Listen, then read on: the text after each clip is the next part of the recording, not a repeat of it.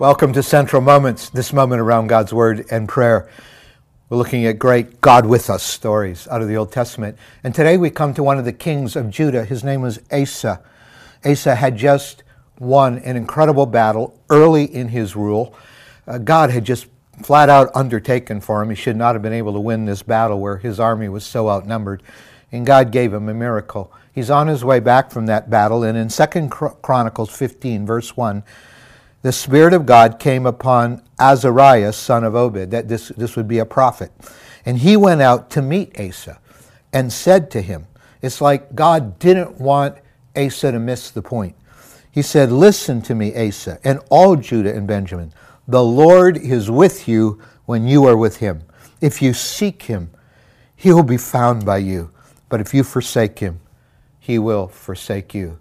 I mean, you could write that verse on a card and keep it in front of you all year. The Lord is with you when you're with him. And if you seek him, he will be found by you. Just think, the God of heaven and earth who created us makes himself findable when we seek after him. The God, and this amazing God said, I'm not just going to create you and leave you to run on your own. I am going to be with you. I'm with you when you're with me. So this is the message to Asa by the prophet. And so a few verses later in verse 9, Asa assembled all Judah and Benjamin and people from up north, Ephraim, Manasseh, and Simeon, who had settled among them.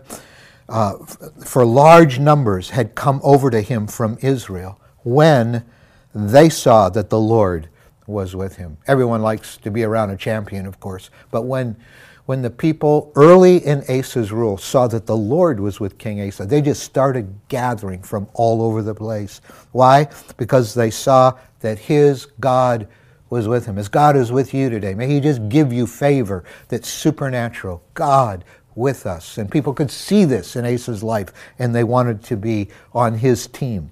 They wanted to be a part of his kingdom. Verse 15, all Judah rejoiced about the oath because they had sworn it wholeheartedly. Because after they gathered to Asa, they said, yes, we're going to serve the Lord. He's been with Asa. He won a great victory for us. So we are going to give ourselves to the Lord. They made an oath, and they rejoiced over that oath. And they sought God eagerly. I pray this will be a picture of his church in 2022. They sought God eagerly, and he was found by them. So the Lord gave them rest on every side. They sought him, and there it is again. The Lord let himself be found, and he would be with them, and he gave them rest. Unfortunately, a number of years go by. God's given Asa peace, and with time, it seems that Asa's ability to trust God eroded. And now, years later, he's under another threat. A different army is attacking him now from the north. And instead of trusting the Lord, again, like he did the first time, instead of trusting that, God said, if you seek me, I'll be with you, and I'll be found by you. This time, he takes silver and gold out of the temple in Jerusalem, and he pays off the Assyrians to help him defeat the enemy. He doesn't look to the Lord, he looks to another nation. And what's scary about this story is that it works. I mean, the Lord has mercy on him. And even when we depend on the flesh, even when we go our own way, God in his mercy still helped them to win the battle. But God sends another prophet out to meet him when Asa is coming back.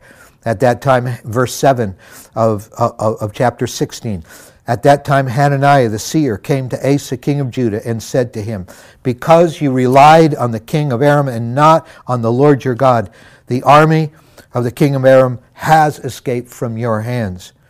And then he asks him, referring to the battle years earlier, were not the Cushites and Libyans a mighty army with great numbers and chariots and horses? Yet when you relied on the Lord, he delivered them into your hand. Don't you remember that? You relied on the Lord, but this time you haven't relied on the Lord.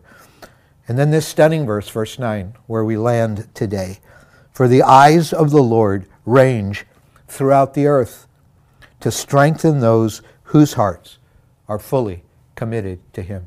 Do you realize if you're a God seeker, if your heart's committed to the Lord, if you'll trust Him today, God's eyes are ranging all through the earth, just looking for people whose hearts are fully His, because He wants to throw the resources of heaven behind them. My God, we pray that as you look through the earth today, you will stop with our hearts and you will say, now there's somebody who's living for me. There's somebody who's trusting me fully. And I pray, oh God, that you will then throw the resources of healing and strength, controlling the uncontrollables in our lives. My God, every way, provision, guidance, comfort, peace, joy, everything that comes from heaven, everything that comes from your hand, may you throw it behind us today because your eyes have found in us someone who trusts you. I pray for those of us who are getting older. May we not be like Asa. May we not lose our ability to trust you. But may we say, yes, our hearts are fully yours. We are your seekers. And thank you, you allow yourself to be found, and you will be with us. In Jesus' name, amen.